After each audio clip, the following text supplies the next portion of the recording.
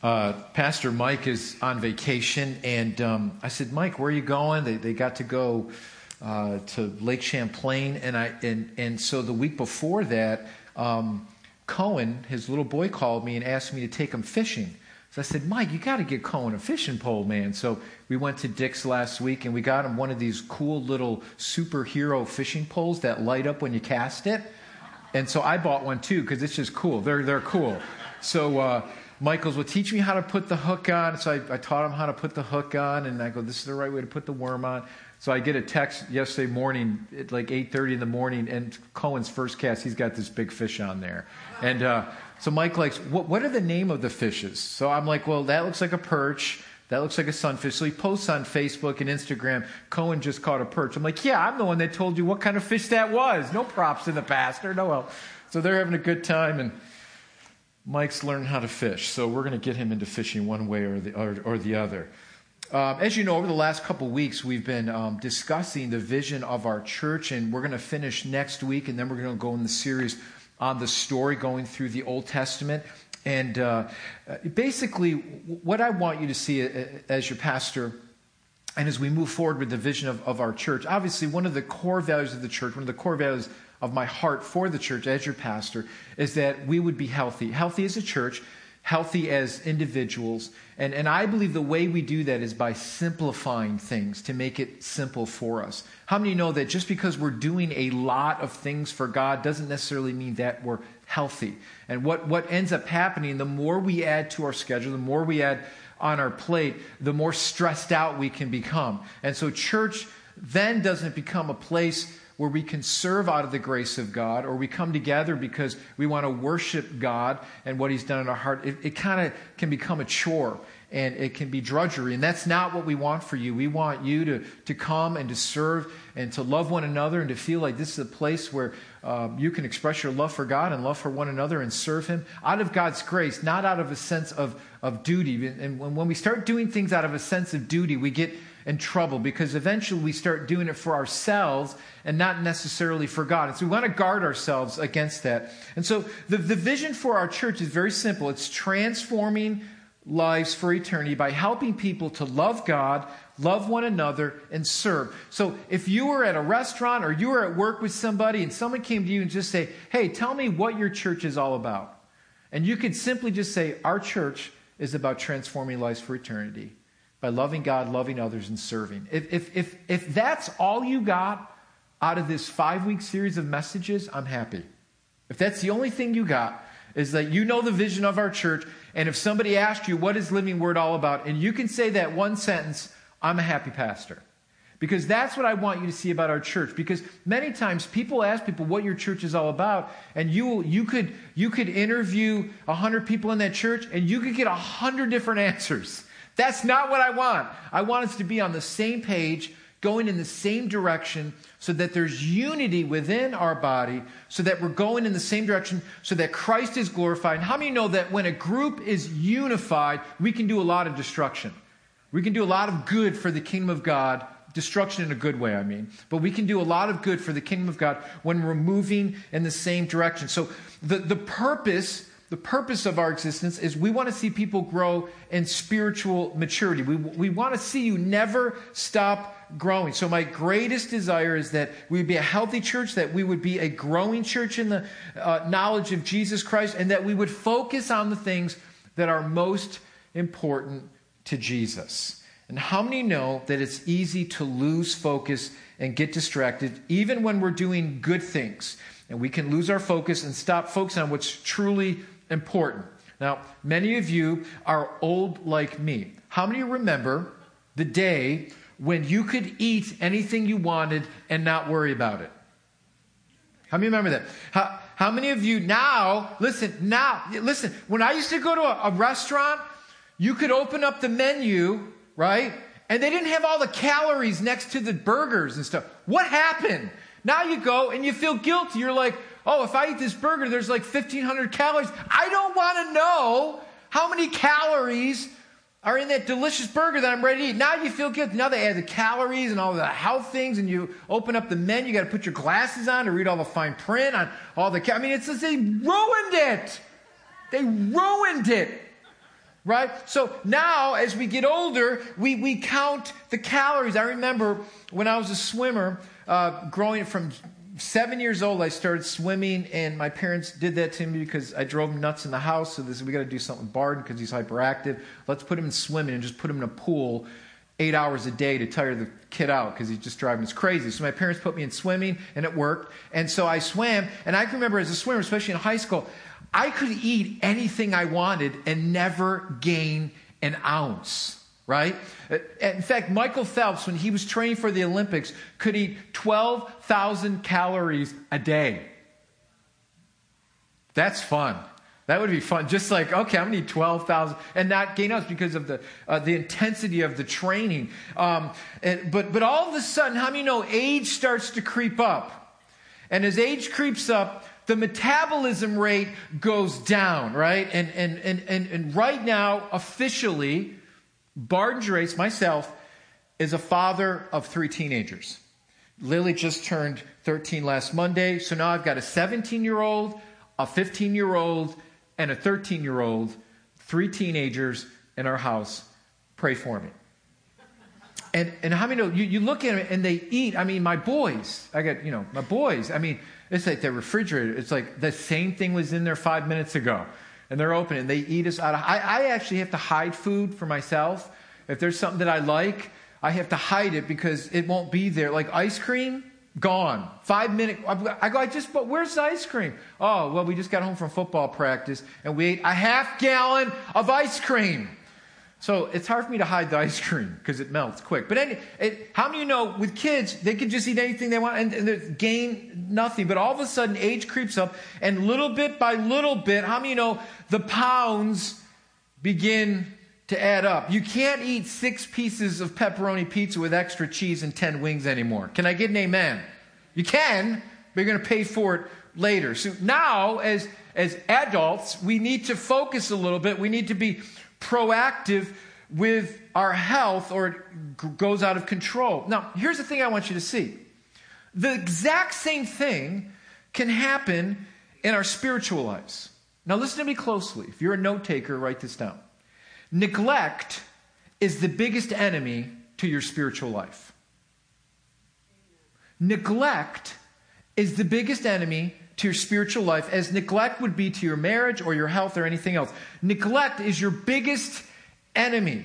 See, as a church, our desire is to keep encouraging you to take the next step in your walk with Christ. And it's very easy for us, whether it's a marriage or our health or anything else, it's very easy for us to become stagnant in our walk with God. And then what begins to happen is we become unhealthy.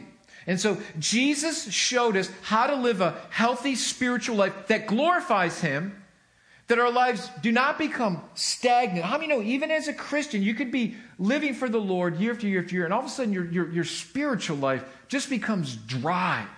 How many of you, like me, you just want God to speak to you? You want the Holy Spirit to grab your heart. You want to know that God is alive. And sometimes we go through those seasons where we're like, man, I am just dry as the Sahara Desert. What is going on? God, I need you to speak to my heart and life. And what begins to happen is we begin to neglect the very things that God desires to do in our hearts. And we walk away from those things, like just praying and reading God's word and allowing our hearts to be tenderized and softened to Him. And then all of a sudden, our waywardness begins to creep in. And we begin to do those things that God does not desire us to do. And we begin to fall away from the very thing that God desires us to do, and that's to know Him and for Him to know us in an intimate way. So we have to guard our heart against this. So what Jesus does for us in the Word of God, Jesus gives us the plan or the keys of how we can protect ourselves from becoming stagnant in our Christian walk. Here, the greatest danger for you is that as your life becomes stagnant and your life becomes familiar with the things of God. Because what happens, how many know when you come to the same church for the same amount of years, and some of you have been hearing me preach for 15 years, right? Yeah, I know Pastor Bard. I know he's going to do this. I know he's going to do this. And we know all the things that Pastor Bard, right? You know all those things, right? You become familiar with it. Some of you that are new, you're like, oh, that's really cool. But after about 3 years, like, oh, I know what Pastor Bard is going to do. I know he does this. Wake up, guys. Or you hear, all this. So you can mimic. Some of you can come up here and preach just like me, and everybody will laugh because you've been here, you know, right? But what happens It's like singing the same worship song. What begins to happen is we become familiar with it, right? And then the words stop speaking to us. Because all we end up doing is just singing it with our lips. But God's not grabbing our hearts. We can come to the same church, and then we're looking for this new thing, this new emotional high to grab our hearts. And God's saying, listen, I've been speaking to your heart all along. You just haven't been listening. I've been speaking to you through my words. I've been speaking to you through the word of God, but you haven't been listening because you're too familiar. You've become stagnant. You've neglected the very thing of allowing your heart to be tender before me so that you can hear my voice. And here's what Jesus lays out for us in Matthew 22. This has been the crux of the verse for our series of messages here. And listen to what Jesus says in Matthew 22, 36 through 34. These religious people are asking Jesus what's the most important commandments. And I want you to notice what Jesus says here. They say, "Teacher, which is the great commandment of the law?" And he said to him, "You shall love the Lord your God with all your," what? "Heart, with all your soul, and with all your mind." This is the first. This is the great and first commandment. And the second is like it, that you shall love your neighbor as yourself. And on these two commandments depend all the law and the prophets. Now, the background of Jesus' words here come on the heels of these religious teachers arguing about which of God's laws are more important than the other. They're all like, they're all these smart guys all standing around going, which is the most important? Out of all 1613 laws, which is the most important? Jesus, what do you think? Because we have these long discussions about this every day, about which is most important. It was all head knowledge, but God didn't have their hearts. They didn't really care about pleasing God. All they wanted to do is to look smart and how much they knew about God. And so these religious teachers would get into these long debates about things that really didn't matter. And one of these religious teachers asked Jesus what he thought. And so Jesus boils all these 613 laws down to two. And I want you to notice what Jesus saw as most important. These two that Jesus mentioned all revolve around relationships. Isn't that interesting? It's not about the knowledge as much, about knowing God and how smart we are and how many times we go to church or how many Bible verses we can memorize. All those things are great and dandy. But what's interesting here is these two commandments revolve all around relationships. Our relationship with God, to love God. He didn't say how many verses you could memorize. He didn't say how much of the commandments you have memorized. He said, no, you love God with all your heart, with all your soul. And the third one was what? Okay, that was the third one. Okay, so that means with your mind, you understand, you read the word, you understand doctrine. All those things are important. We should know them. But the first one is God's got to have your heart. And we get that mixed up because we think we're more religious by how much we know, by how much things we can spout off, by how much knowledge we have. And God says, no, that's not it. The way to me is through your heart, because if I have your heart, I'll be able to direct your life. And I'll be able to humble you. And I'll be able to mold you. And I'll be able to make you in the servant that I desire you to be. I want you to notice the next thing. It was about our relationship with who? With one another. Who's your neighbor? Is our neighbors the ones strictly at church? Are our neighbors just Christians? Or is our neighbor anyone that we come in contact with? See, that's the responsibility. It's anyone. It's your next door neighbor who may not be a Christian. It's anyone. It's not just the family of God, but it's anyone. And so these are all about relationships, not just duty and being religious. If we love God, if we love others, we won't go wrong. And so the question we need to ask ourselves is this. Constantly, we need to ask ourselves this is, how am I growing in my love for Christ? How am I growing in my love for others? Because if my love for Christ grows cold, guess what will follow? My love for one another. My love for others will grow cold. It will follow right on the heels of that. So Jesus teaches that discipleship is about two things. It's about loving God and loving others. And discipleship is basically just fellowship. And so we have three connecting points to make this very easy at our church, that people will become true disciples. Not just learned, knowledged disciples, but disciples that love God and love others. That's what we want to focus on. And so we do this by connecting people to God, by connecting people with each other, and then connecting people to ministry through serving. So how does that work? So how does it look in our church? Because we've got to be on the same page here. If we're going to move in unity, if we're going to be one on this topic, then how does this work? Well, Sunday morning is a major connecting point for people to God. It's a major connecting point. For me, as a non-Christian, the first time I really heard the gospel preached was at a church service. That's where the first time I really felt the presence of God, where I felt a little uncomfortable, like, man, these people really love Jesus around here. They got their hand. What are they raising their hands for? I mean, they're singing, they're worshiping, they're clapping their hands. These people are actually excited about being in church. What is up with that? What's going on here? And so for me, the first experience I had with that connecting point with God is I was looking around, looking at other people going, man, they got their hands raised, they're singing. They actually want to be here. Wow. That's a new concept I never saw before. People actually want to be in church. And so here's how it works. Sunday morning is a major connecting point. For this reason, 85% of people that visit a church will do so on Sunday morning. 85%. For many, this is the first time they'll experience worship, hearing the word of God, being with other Christians. So connecting people to God is one way on how we can love God. God said, if you want to love me, then show other people how to connect with me. Look beyond yourself and show other people how they can connect with me. How many know when you invite someone to church, you have a heightened sense of an awareness of what's going on in the service all of a sudden? All of a sudden, you're praying, God, I'm just praying Pastor Bard doesn't mess up.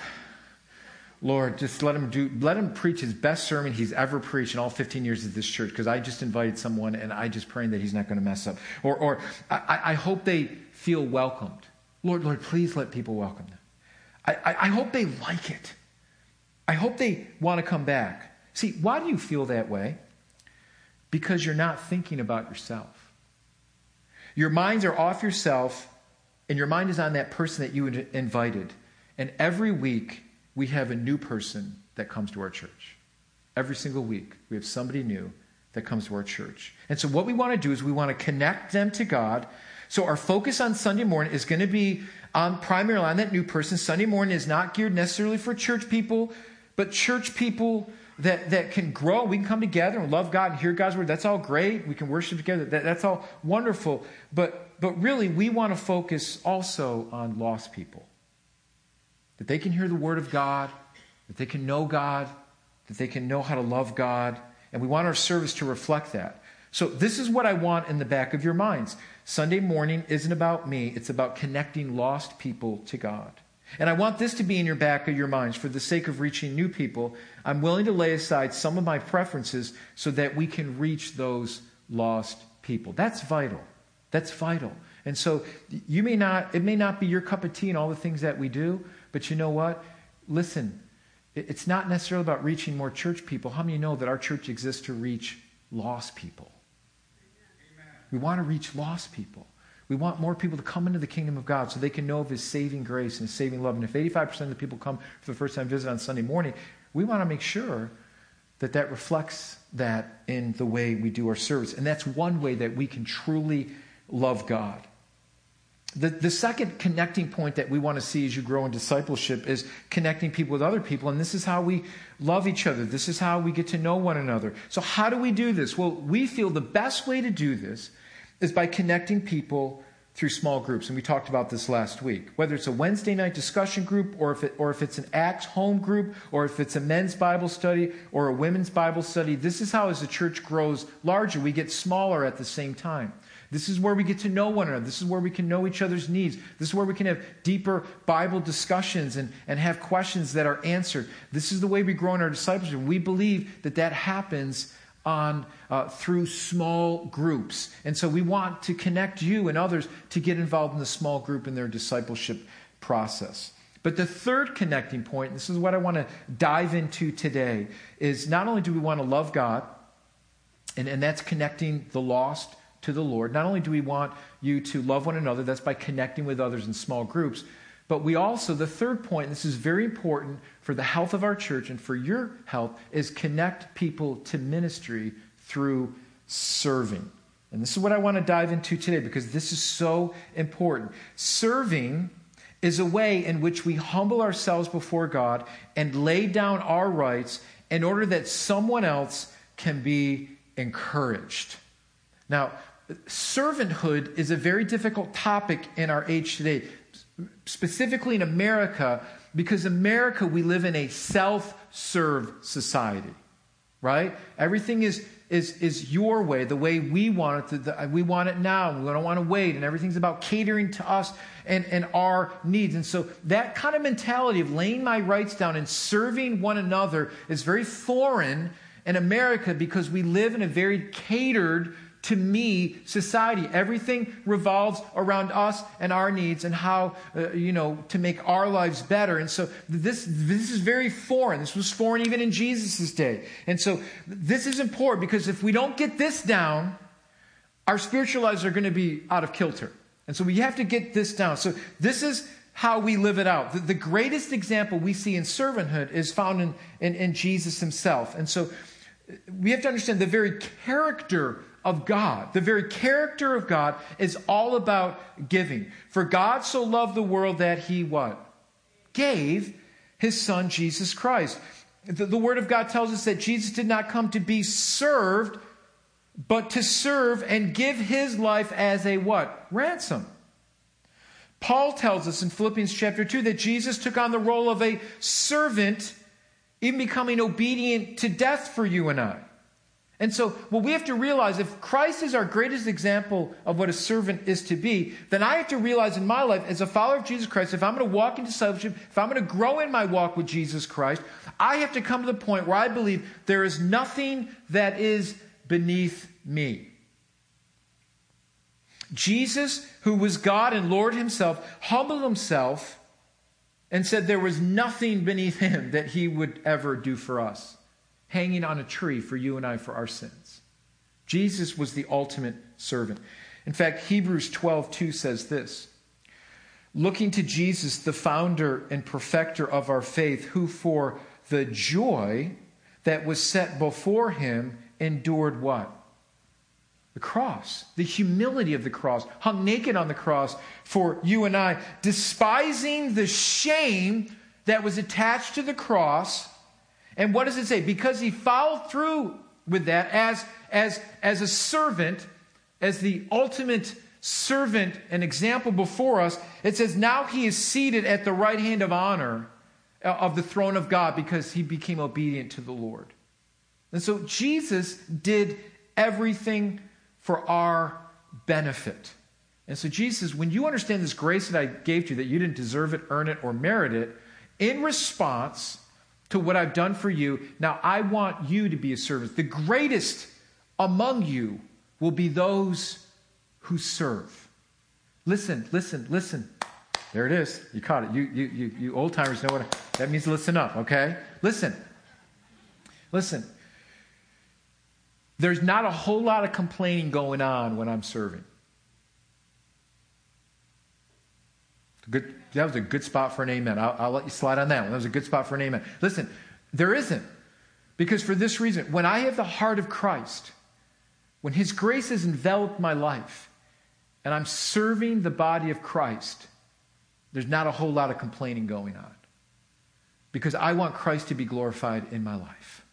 And so we've got to be careful about this self-serving attitude when it seeps into the church. We've got to say, God, I'm here to serve. I've laid down my rights. I've laid my rights down at the foot of the cross. You laid your rights down. Now you ask me to lay my rights down. And now I'm here to serve you as your servant. And I think one of the greatest examples that Jesus left for us is when he washed the feet of the disciples before the Passover meal. And so Jesus, with his disciples before this meal, does something incredible for his disciples. And I want you to understand something here. As Jesus washes the disciples' feet, this was usually reserved for a non-Jewish slave. The servant would wash the dusty, muddy feet of the guest who would come because they had sandals or just walked in bare feet and the roads weren't paved, they were muddy. And when you'd walk into a guest house, the proper protocol would be that you would actually wash their feet. And it was a role of a servant. They'd take on a servant's towel. They would bend down. They would wash your feet. It was very humbling to do that. Well, here they are. They're at this Passover meal, and they're getting ready to eat. And there was no servant around, obviously, and nobody washed their feet. So disciples are all kicked back, and usually the washing of the feet happened right when the guests walk in. So they're ready to eat, and no one has washed anyone's feet. Now, I don't know if the disciples are looking around going, okay, somebody better do this, guy. I ain't doing it. I ain't washing Peter's nasty feet. I ain't doing it. You're going to do it. And I think Jesus looked at this as an opportunity to say, I'm going to grab their hearts right here. I'm going to show them what's most important in my kingdom. Now, do you think Jesus should have been the one washing their feet? No!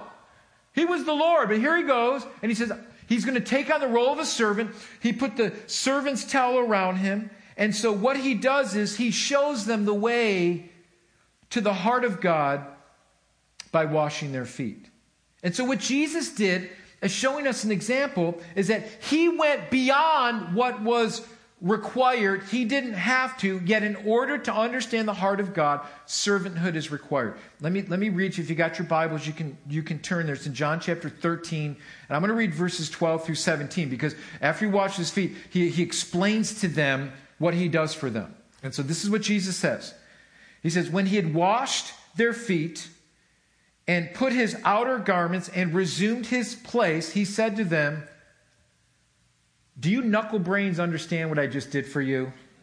Do you guys have any clue what I just did for you? He said, listen, you call me teacher and Lord, and you are right. I am your teacher. I'm your Lord. I'm over you. You're learning from me. I shouldn't have been the one washing your feet. If then, listen. Verse 14. If then your Lord and teacher have washed your feet, you ought to wash one another's feet. Listen, if I didn't have to do it, and I'm your Lord and I'm your teacher, right? You all know that. You're following me. You're my disciples. I shouldn't have been washing your feet, but I did it. I humbled myself. He says, for I've given you an example that you should do just as I've done for you today. He says, listen, truly, meaning this is truth. Listen to me. Verily, verily, I say to you, a servant is not greater than his master, nor is a messenger greater than the one who sent him. For if you knew these things, blessed are you if you do them. So I want you to understand something here. Jesus is pointing out there's a difference between being self-righteous, a self-righteous type giving, or a serving and giving out of response to God's grace. So here's what Jesus wanted his disciples to understand. He goes, I want you to serve one another not because you have to do it, not because you're obligated to do it, not because it's out of a sense of duty. I want you to serve one another out of a sense of love, out of a sense of reaction to the grace that was given to you. I want you to serve one another because you love one another. I want you to serve because that's the heart of God. I want you to just because you're going to be blessed if you do these things. So Jesus sets the example for them by serving them, by bowing before them, by taking on the very role of what a non-Jewish servant was supposed to do. Here, the Lord and King, Jesus Christ, who is God, bowed down, bent down before them, and washed their nasty feet. That's what he did. And so if you do these things, you will be blessed. So what I want to show you real quickly here is the difference between self-righteous serving and grace serving out of God's grace. Self-righteous serving, because this is a good checklist. If you're taking notes, write these down, because it's a good checklist to make sure that you're not getting off base. Because how many know we get into a pity party when somebody doesn't recognize our service? Right? So let me just show you here. Okay, you ready? It may sting a little bit because it stings me every time I read it. Okay, so let's read it.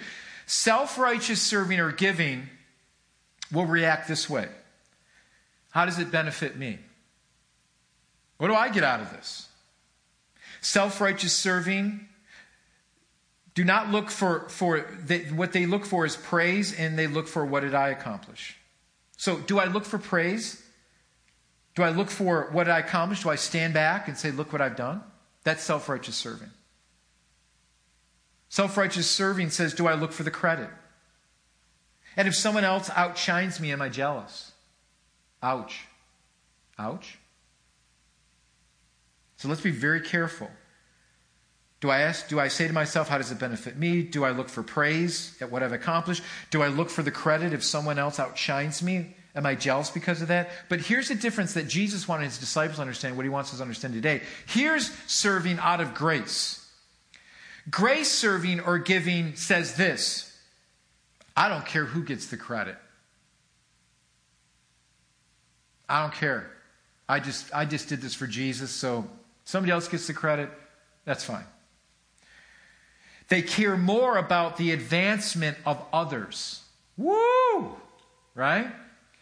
Grace serving cares more about advancing others than themselves. Boy, this just flies right in the face of America today, doesn't it? I mean, this is tough stuff. Grace serving, they don't need the thanks for their service. Now, is it important for us to encourage one another? Yes. We should be encouraged. You encourage your Sunday school teacher, the teachers that teach your kids. We should be encouraging them, writing them thank you notes and encouraging them. That's fine. But I'm saying, if I'm doing it because all I'm looking for is thanks for the service, then my heart is wrong. Can I get an amen? That's where we got to guard our hearts from. Grace serving says this: they give and serve out of what Christ has done for them. I do this simply because, Christ, you've done so much for me, and my little menial task for serving you is nothing in comparison to what you've done for me, but I'm going to do this because it's out of my gratitude and out of my thankful heart that you saved my soul. And I got to keep coming back to this reality that I absolutely deserve nothing. We deserve the minute you get to that point where you feel an entitlement to something, Satan has just entered your heart. The minute you feel like, I deserve this because I'm entitled to this. And let me share you the story again, because this is how God made this a reality to me. When I was at my church in South Carolina, all the pastors had their own parking spots. And we all had our names on our parking spots. And we had the best parking spots. And for some reason, I always felt bad about that. But if I came to church a little late, I really did like that. But, here's my parking spot. Well, one time somehow a teenager was angry with me, and I pulled into my parking spot, and my sign was not there. I'm like, where is my sign? My parking spot is not there. Someone is parking in my spot. What happened is I'm looking around, and my sign was thrown in the woods behind my parking spot. It was I don't know if it was a teenager. I think it was probably. Either they're playing a joke. And for some reason, I'm going around in the woods looking for and I was going to actually go back and nail my parking spot into the ground to say, this is my spot. And as I'm doing it, the Lord just convicted my heart and said, Barden, give up your spot. Give it up. No, this is my spot. I come here every day. I sweat over these teenagers. I give them my life. I at least deserve my own parking spot. So I went to the dumpster and I threw it out. And the Lord taught me right there, right then, you become the last. You don't deserve that. Even if you're a pastor or you give, that doesn't matter. You become a servant and you give. So I did. And then it was funny because all the other pastors followed suit. And they all got rid of their spots too. Listen. The moment we get that self-entitlement into our heart, Satan's getting in there. And he's going to grip us. And it can ruin a church if that happens. So we want to protect ourselves. And the way we protect ourselves against that is through servanthood.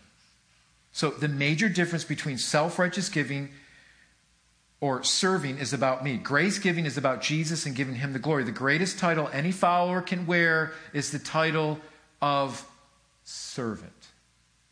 It's the greatest title anyone in the family of God could ever wear. So how does this look? Well, out of God's grace given freely to us, we joyfully now give of our time, talent, and treasure to God.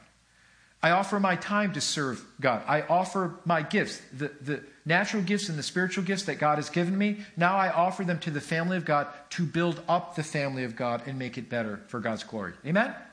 So whatever natural gifts, whatever spiritual gifts God has given you, you don't use them for yourself to glorify yourself. Use them to better the body of Christ. I offer my finances to the Lord to serve, to recognize that God, you're the Lord of my finances, and I give them to you, that you would use them for your purposes and your glory. So listen, you might be here, and you might even be a member. You may have been a member for many years, and you may say, well, what would be my next step? And if you're not serving, that would be your next step. Find a place to serve and allow God to use your gifts and talents in this church.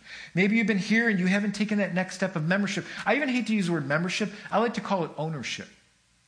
That you're going to say, you know what, I need to be an owner in what God is doing in Living Word. And what we see as you become an owner and a member of our church, membership equals serving. That we want you to be a member, just not to say I'm a member of Living Word. Isn't that wonderful?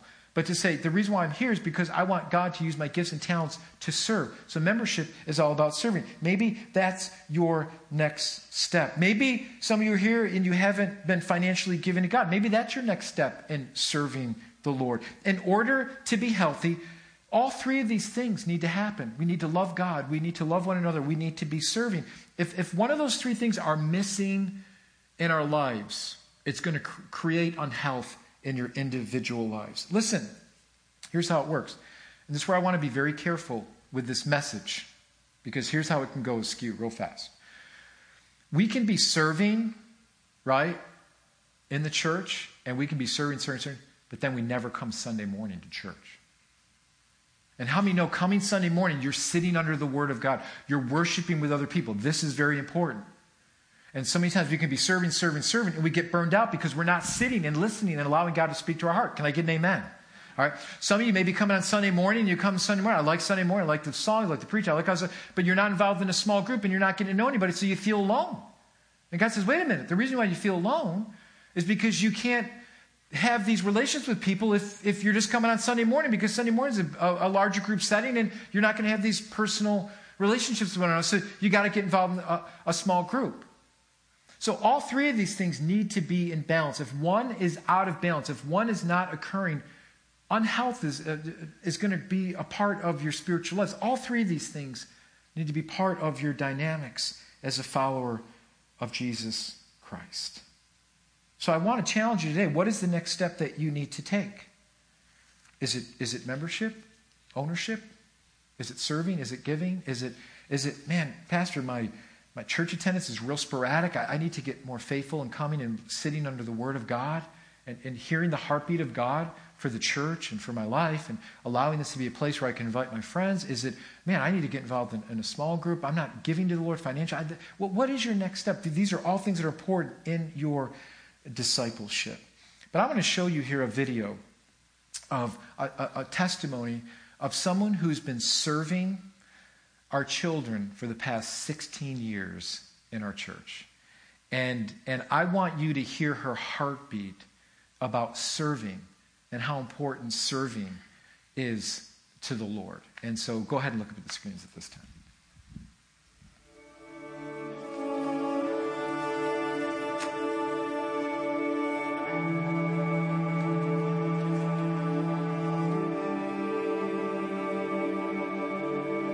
It's something that I believe I just should do. God calls us to serve. God calls us to be part of His body, and I think serving in the local body is one way of doing it. If I'm not serving, then there's an area that's not going to be filled by somebody. I have certain gifts and talents that God's given me, and if I just sit in a pew and never use those, number one, I'm not doing something God has told me to do. He's told me to use my gifts and talents for Him. All of us have to find the areas that we love, that we can make an impact in, and we need to put ourselves in those positions and serve.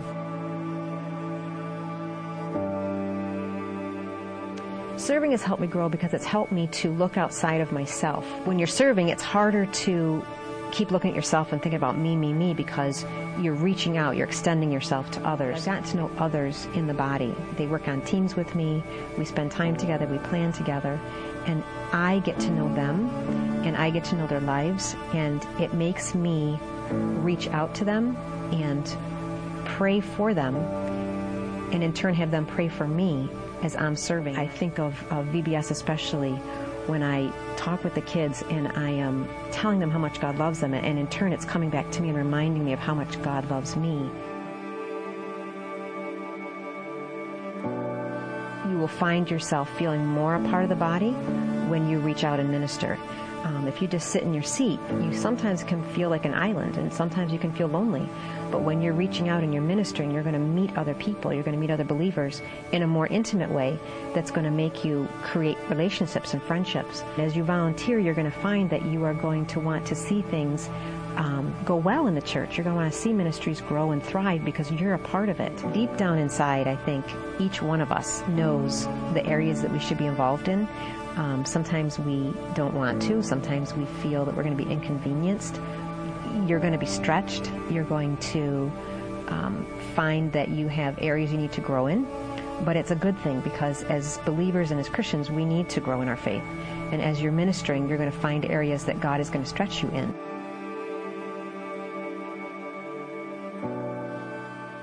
Oh, this is going to take all day. All right, I'm going to get out. Amy had so many outtakes, we had to throw one in there. That was really fun. Listen, I want to pray for you this morning. And what I want to do is, as we just close in song today, and I really, as we just finish singing this worship song to the Lord, I really want you to really hear the words of what you're singing. And what I want to do today is, it's not just, I could say, okay, leave here and then sign up for a ministry. And you could do that, that's fine. But I want you to do that. But what I want us to do is maybe here today, even if you're serving, maybe you're serving here today and you say, Pastor, that was a great message, but I'm already serving. Maybe today you need to rededicate your service to the Lord. Maybe this is a good time for you to say, Lord, I want to make sure, listen. I want to make sure that my service to you is pure, that I'm not doing it out of self-service righteousness, that I'm doing it because I want to please you. And how many of you know that sometimes we all need that little parking spot reality check in our lives? Amen. Okay? So maybe this is your parking lot reality check for all of us. Maybe you've started to get a little cynical. Maybe you've started to get a little negative. Been there, done that, right? We've all been there, right? And so maybe this is a good time to step back and get a new perspective of the cross and what Jesus Christ really did for us. And maybe allow God to break our hearts today and just say, Jesus, let me lay those rights down that I think are so important. And let me serve you out of a pure heart for what you've done. Then, when we serve out of that way, our service is going to be with the correct attitude. Because it's not going to be about us. It's going to be about Jesus. And let me tell you this. When that happens, that unifies the church. That unifies us real quick. Because it breaks our attitudes. It breaks our selfishness. Now it's not about me and getting my own way. It's about Jesus and being exalted. That's good stuff right there. And Christ is there's unification within the body. Christ is exalted. And all of a sudden, we see great things that happen in our midst. Because we're more concerned about serving one another and not about me.